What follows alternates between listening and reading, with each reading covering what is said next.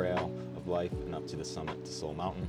Soul Mountain is my metaphor for exploring the expedition we call life and moving through the hardships and beauties to reach our soul's potential, coming together to share story and life lessons, to learn and explore self. Today, I'm super honored and hyped about my special guest, Stevi Góngora. We out here in the epic Blue Ridge Mountains in Marshall, North Carolina for a 50-hour yoga teacher training, which is sadly coming to an end because I've enjoyed connecting with you and all the lovely souls that came together this week. And I'm super inspired to get back and share what has moved through me. Stevi is the co-founder of a yoga school, Authentic Movements, which offers a variety of multi-level yoga teacher trainings. She teaches some of the funkiest flows in yoga I've got the opportunity to explore. She's a mother, an anatomy wizard, and such a gift of self-expression in so many ways. It's been a real pleasure to get to know you and meet you in person finally. I'm very excited to walk the trail with you today, Stevi, and with a full heart, I welcome you to the trail.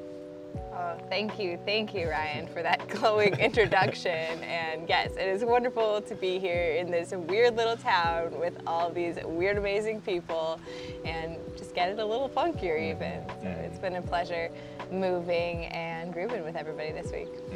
Yeah, emphasized on the weirdness. And I always like to dive in with just getting real deep, Soul Mountain. So, life or death. Would you rather fight to the death 1 horse-sized duck or 10 duck-sized horses? And like I told Aaron yesterday, these aren't just regular ponies or little horses, these are some stallions. So.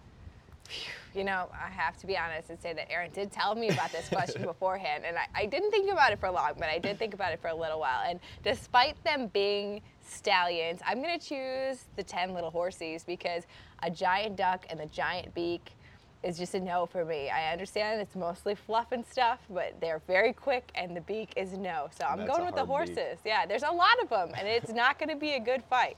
What would be your plan of attack? Try to find a really big stick and just keep sweeping around in circles because they could attack you from any side. I love it. So I mentioned that you're a mother, and having children is one of my lifetime goals and stuff. So I'm curious what it's like for you to step into motherhood. Oh, wow. It is completely life-changing. Even more than I expected it to be. I'm a very big preparer. I love reading up, talking to people who have had experiences, and figuring out what's coming ahead and how I can best be ready for that. And I think that's all really helpful to do when you're planning to have children. But at the same time, it doesn't prepare you for having children. Like, yes, prepare. No, you still won't be prepared. And it is wonderful and excruciating and fantastical and so challenging all at the same time. And I love my daughter so much. She becomes your entire world. You hear people say it all the time, but she becomes your entire world. And now I feel like, now that she's 3.5, for a long time I was totally engrossed in her, and now it's about kind of finding that balance for me of still being able to spend quality time with her and the rest of my family, but also still remembering who I was outside of motherhood, even if that's changed in more somewhat. Yeah, I can imagine that, like you said, like you can plan for it and stuff, but you really can't, know until it happens and what comes along with it, and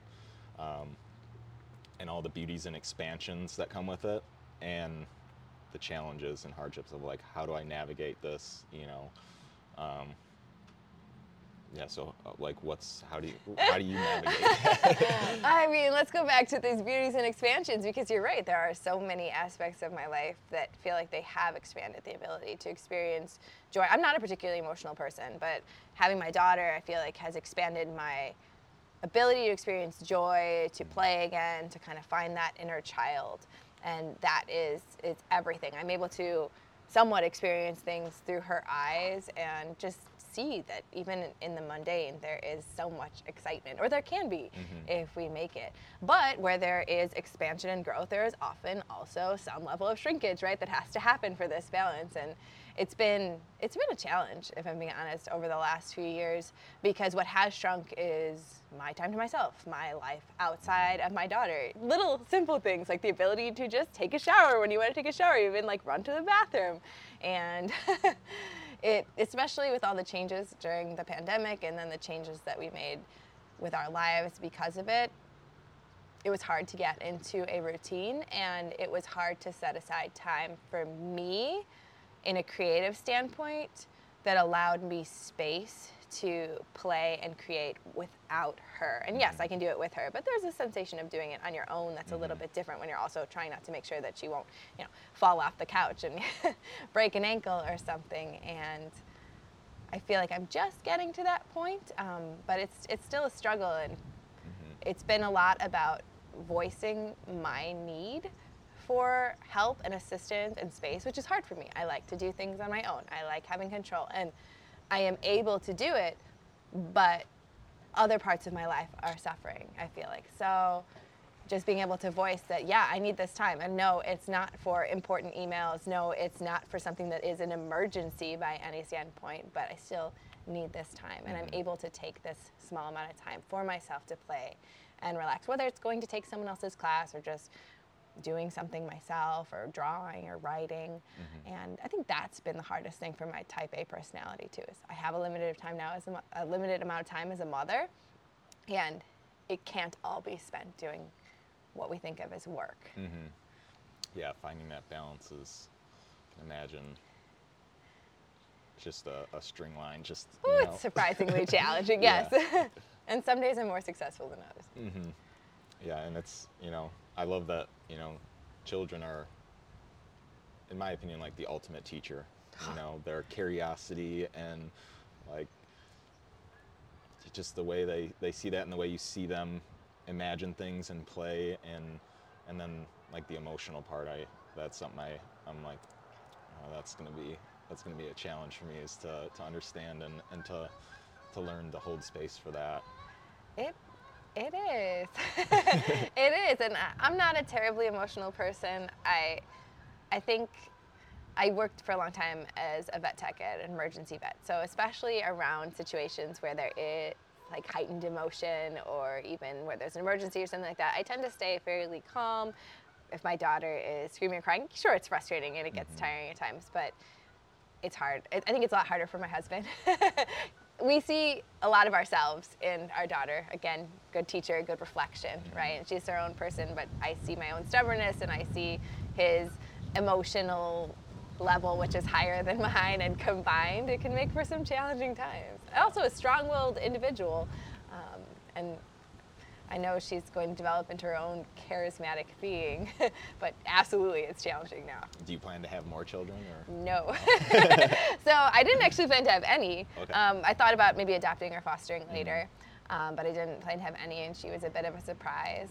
And it's been a wonderful surprise. If we feel the need to have more, we will probably go the foster or adopt route. But yeah, one and done as far as our own. Love that. Love that. So, like I said, you're an anatomy wizard, and body awareness is super fascinating to me. That was one of the things that pulled me into yoga, was to learn about my body and the ways that I'm moving, and the subtleties about it and stuff. So I'm curious, like, where your appreciation and passion for anatomy stems from, and then after we can go into why it's so important in asana practice. Sure. And yeah. Well, I think my interest, I've always been a mover. I started dance and gymnastics when I was really, really little, and so how the body can move and the myriad of ways in which it can move has always been very, very interesting to me. And I've also always been drawn to the math and sciences. And I studied anatomy a lot in undergrad, but more of the prototypical, just memorize the muscles and the movements, which absolutely made it easier for me to remember things like that. But I wasn't really looking big picture. And then I got into aerials a lot, which is wonderful, things like pole and lyra. And it was great, except that I wasn't feeling so great in my body. they have a tendency, and it's changing now, but back then there was a tendency to push the body to extremes. I need to achieve this shape. I need to go as deep as I can into this wild, crazy back bend while my leg is also pinned to the pole, right? Whatever it takes, I'll do.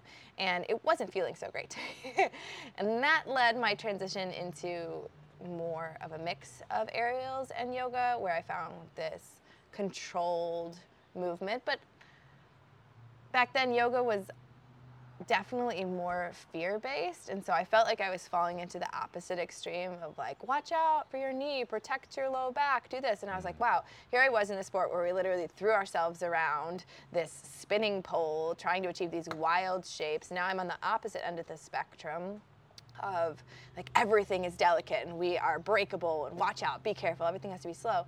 And neither of them felt particularly valid to me, just with my background and experiences, and I thought there has to be some kind of middle ground here.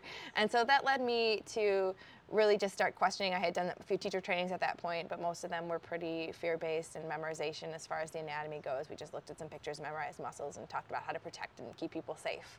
And that led me to further studies and working with people outside the field, whether it was physiotherapists following more modern research, or other movers in, say, powerlifting fields where people are moving massive amount of weights and still not getting injured that much.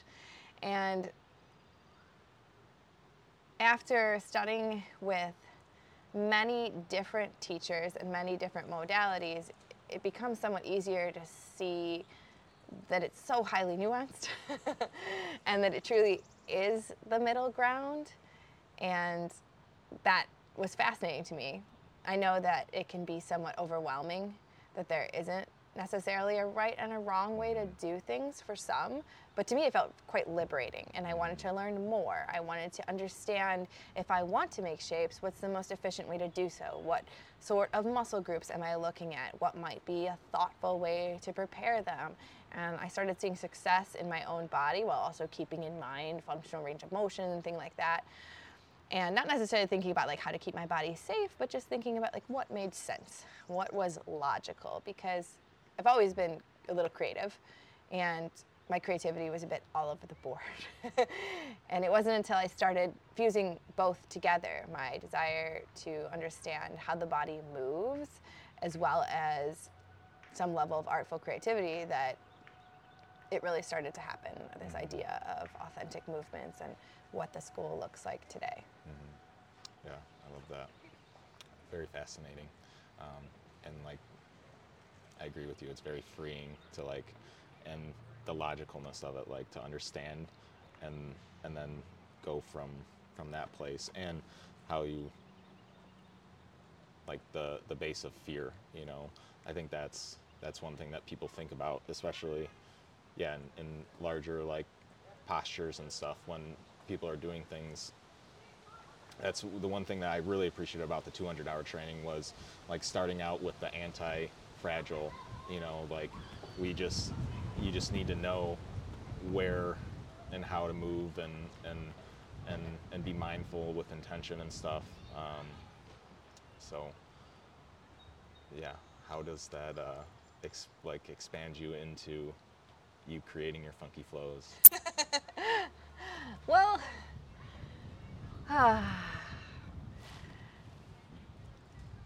often the funky flows come from a sense of freedom, a sense of play, and it was that resilient, anti-fragile mindset that led me to go back to play. One thing I appreciate about aerials is that I did feel playful there on the pole. I felt like I could do whatever I wanted, and then I went into the world of yoga, and it was like, oh, be careful, be cautious, be safe, move slow, and I lost a sense of play for a little while, and it wasn't until I started to question some of those cues that I was able to then find a bit of freedom and find some playtime. And it's something that Aaron and I did very frequently. We would just have play breaks where we would brainstorm and imagine and try to move in new ways and give each other different prompts and suggestions and ideas, because when you combine two brains that work very differently or similarly, it's interesting to see what comes out of those. And often, whether it was by ourselves or together, one of us would stumble upon something that felt new or interesting, and we would tease apart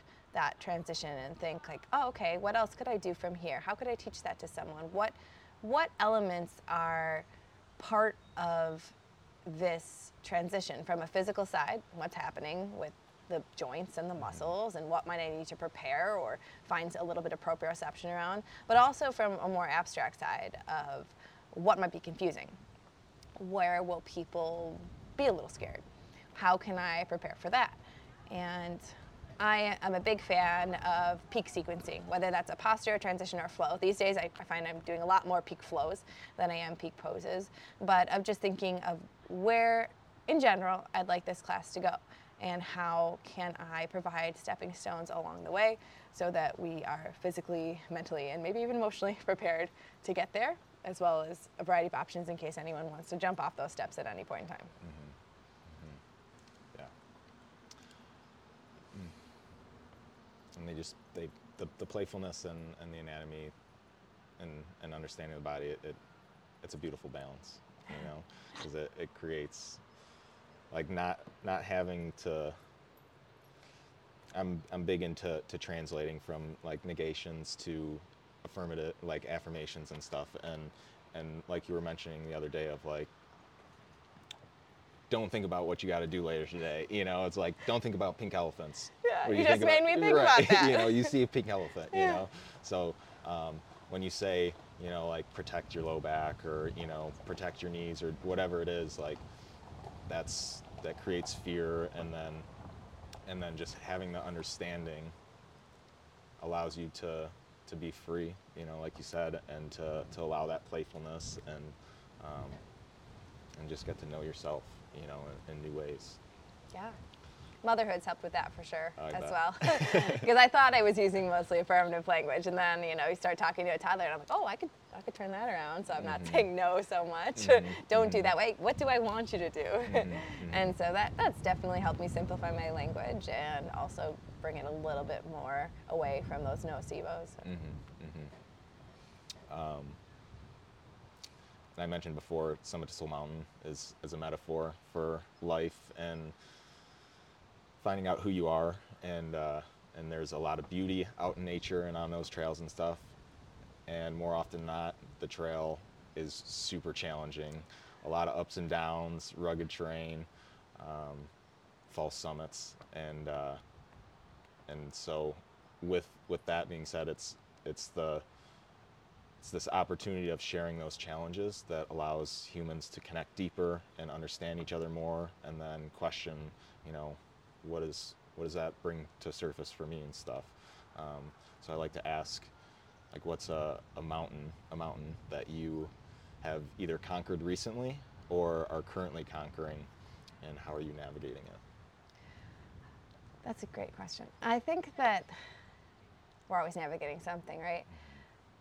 A mountain that I'm somewhat currently navigating is just the idea of what's next from a big goal professional perspective for me, because, and I've written about this before, but I had a big goal, and I'm a big fan of big goals and then breaking it down into bite-sized pieces. And our big goal was to open a retreat center in Costa Rica so that we could host events. And it happened sooner than I expected, which was amazing. And big kudos to my husband for not being a big preparer like me and being a let's go yesterday person and combining both those energies together. It happened a lot faster than I expected. And it was wonderful, and life changed.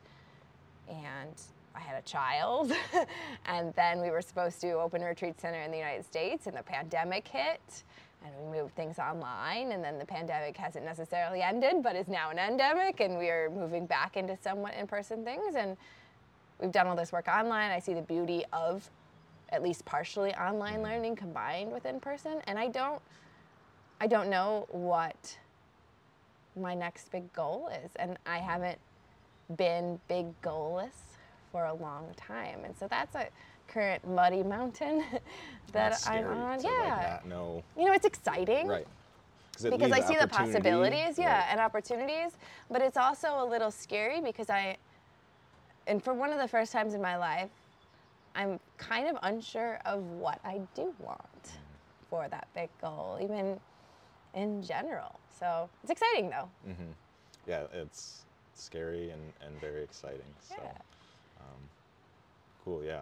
And like I goals are so important, you know, 'cause it's like if you got nothing to strive for, then maybe it can lead you to something great. Sure. You know, because you just get to say whatever, you know, I'm gonna go left today, you know, or I'm gonna go this way, or you know, but also it's like can leave you like it doesn't really matter, you know. Sure. So it's that underlying like reminder of like whatever I'm doing, this is why, and that's so important to have that purpose, you know. I agree, and I think different kinds of people may do better without having necessarily these set goals. But I know myself well enough to know that I do better when I have these big goals. And I think that's another scary aspect currently in my life is I'm approaching this place of winding down from other commitments that I made in my professional and personal life. And so I'm approaching this place where I will have space and I will have the ability to start figuring out what happens next.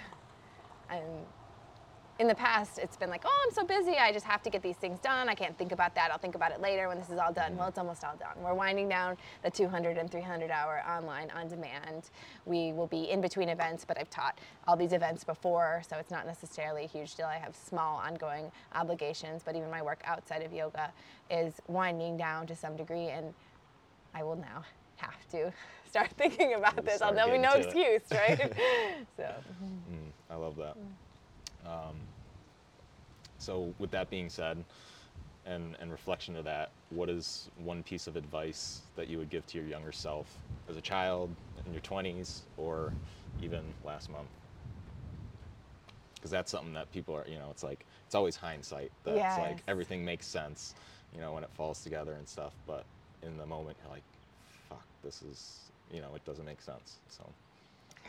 You know, the only thing that I would say to my younger self, say at the end of high school or grad school, is to, and this does not sound like me really at all, but to trust the process and forgive myself for the choices that I'll make, because I went into my undergrad studies with the intention to go to grad school and get a doctorate and finish all these things off, and that's not what happened. I took some time off. My partner went to grad school first. He ended up taking longer than expected, and by the time he was done, my life had changed and I didn't necessarily want to go. And I think back then, when I made the decision to wait, it felt like a really big deal. And now I'm very glad that it happened. But there was a lot of guilt associated with that and just other decisions when I was young, and it all worked out for the best. So to be kinder to my younger self, who felt the need to do the right thing in the right way, in the right order, according to what society said was that right way. And I'm thinking of like your cueing of like reaching for things that are behind you and like going into you don't know where you're going, you know, but it's like trusting that process, and then this kind of ties in with the goal setting of like things just change, Sure. you know, and embracing that change, and yeah, I think that's great advice, and everybody can resonate with that in some way of like feeling that there is a lack of trust, or just not remembering to trust in that way, and then yeah, it just works out in these fascinating ways. And it makes me reevaluate and really recognize like that I am content now, and that's a nice thing to realize about yourself too, because you can go back and think like, what would you change? What would you warn yourself of? What would you tell yourself of? And I wouldn't really want to change that much. And so yes, there are little things in my life right now that I definitely want to work on and continue evolving. But in general, I am content, and I think we can forget about that because it's not necessarily this big euphoric feeling, but it's this nice undertone of just, it's fine. I'm good. I am happy. I love that. We got a couple minutes here. Okay. So one question I like to end with is, and you can take this in any direction, but what does soul mean to you? Well, I'm not a spiritual person, and I don't even necessarily believe in the soul in the way most people do, as being this thing that is separate. I'm much more of a monist than a dualist. I think body and mind, they are one. But if I had to define soul, it would be simply this inner world that I experience, my personal reality, and what that means to me. And it's funny because this is a creativity training, and so of course we're talking about creativity, but I think creativity is how we showcase that. We showcase our inner world, our experiences, and the spin that we put on it, and the ability to do that and to share it with others in any medium, whether it's movement, painting, art, music. That is a creative offering. And so, yeah, that's how I would define soul. My inner world of thoughts and feelings and experiences and emotions that all meld together to make me me. Mm-hmm. I love that, and I appreciate that. And I like the idea that body, mind, soul, it's all one thing, because I resonate with that, and it's hard. It's easier. I feel like it's easier to imagine that soul is something separate. And that, for me, stems from just all of the teachings and the societal things that say, Sure. God is this, God is somebody up in the sky, or it's whatever it is, and it's something you look to rather than looking inside. And yeah, I appreciate that internal reflection and sharing that. I think it comes from the anatomy background too, in that when you really start to just grasp the cusp of how complex this amazing system we live in is, and people think, oh, well, the soul is the brain or the mind or the consciousness, but what is the brain or the mind? It's this massive web. I mean, our gut has as many nerves, if not more, and we have just this massive information system that's spread throughout us, and it's all of that information that it both receives and gives that makes us who we are. And so it's just this interwoven, beautiful web that makes us us, not just this singular part or non-part. Mm-hmm. Lovely. Where can people reach you, connect with you, join Authentic Movements? People can find all the information on authenticmovements.com, my schedule, any specific offerings that we have, an app with some shorter and longer classes, and you can find me specifically on Instagram. It's probably the easiest way, Casa_Colibri, or just Stevi Góngora. You can search. And yeah, I'm always available. I love connecting with other people who like weird creative movement. Well, I appreciate your weirdness and your stories and your perspective on the soul. And yeah, this is a lot of fun. So thank you for joining me. Thank you for having me, Ryan.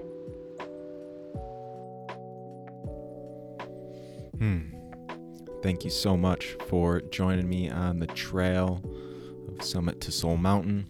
It was a real pleasure to sit down and connect with Stevi, and I hope you enjoyed this.